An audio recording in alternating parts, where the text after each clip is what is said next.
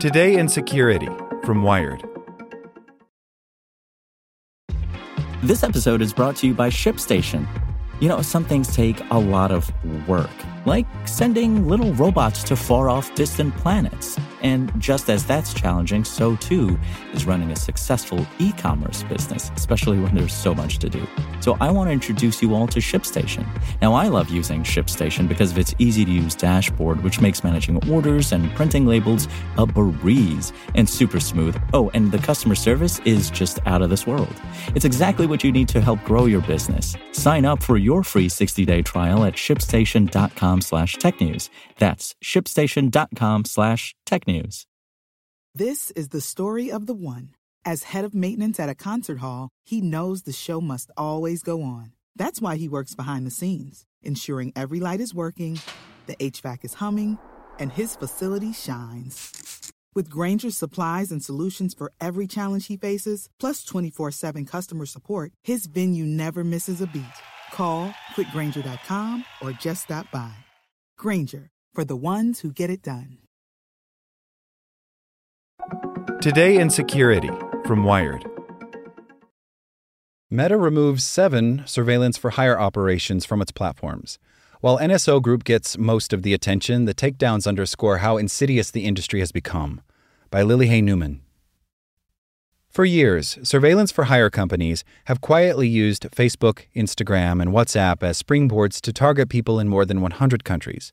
Today, Meta removed 7 of them from its platforms and is notifying more than 50,000 people that they may have been impacted by the activity. Meta says many are journalists, human rights activists, dissidents, political opposition figures, and clergy, but that others are simply everyday people, like someone who is party to a lawsuit.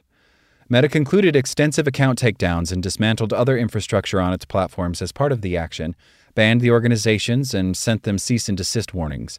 The company says it is also sharing its research and indicators of compromise publicly so other platforms and security organizations can better identify similar activity. The findings underscore the breadth of the targeted surveillance industry and the massive scope of targeting it enables worldwide. Cyber mercenaries often claim that their services and their surveillanceware are meant to focus on tracking criminals and terrorists, but our investigations and similar investigations by independent researchers, our industry peers, and governments have demonstrated that the targeting is in fact indiscriminate, Nathaniel Gleischer, Meta's head of security policy, said on a Thursday call with reporters. These companies are building tools to manage fake accounts, to target and surveil people, to enable to the delivery of malware, and then they're providing them to any clients who are most interested, the clients who are willing to pay, which means that there are far more threat actors able to use these tools than there would be without this industry. The 7 surveillance companies Meta is taking action against are Cobwebs Technologies, an Israeli web intelligence firm with offices in the U.S., Cognite, an Israeli firm formerly known as WebInt Pro, Blackcube, an Israeli firm with a presence in the United Kingdom and Spain, Bluehawk CI, which is based in Israel and has offices in the US and UK, Beltro X, based in India, Cytrox, a North Macedonian firm, and an unknown group based in China. Meta emphasizes that the surveillance-for-hire industry overall conducts its work in 3 categories. You can think of it as phases of a surveillance chain. Different firms have different specialties within that superstructure. The first phase is reconnaissance, in which firms broadly collect information about targets, often through automated bulk collection on the public internet and dark web. The second stage is engagement, in which operators actually reach out to targets, attempting to establish a relationship and build trust with them. Surveillance companies set up fake profiles and personas, posing as, say, grad students or journalists to have an excuse to reach out to targets. They may also distribute fabricated content and misinformation, all to build a rapport. And the third stage is exploitation, or hacking for hire, in which actors can exploit this trust if needed to get targets to provide information, click a malicious link, download a malicious attachment, or take some other type of action. Each phase can play out on a number of platforms and services. Meta's WhatsApp, for example, is a common venue for distributing malicious links to victims. And Facebook and Instagram make natural breeding grounds for fake personas. Researchers at University of Toronto's Citizen Lab also published findings looking closely at Cytrox specifically and its spyware known as Predator. The researchers studied 2 situations in which Predator infected the devices of Egyptian victims. One is the exiled politician Ayman Noor, and the other hosts an Egyptian news program and asked to remain anonymous.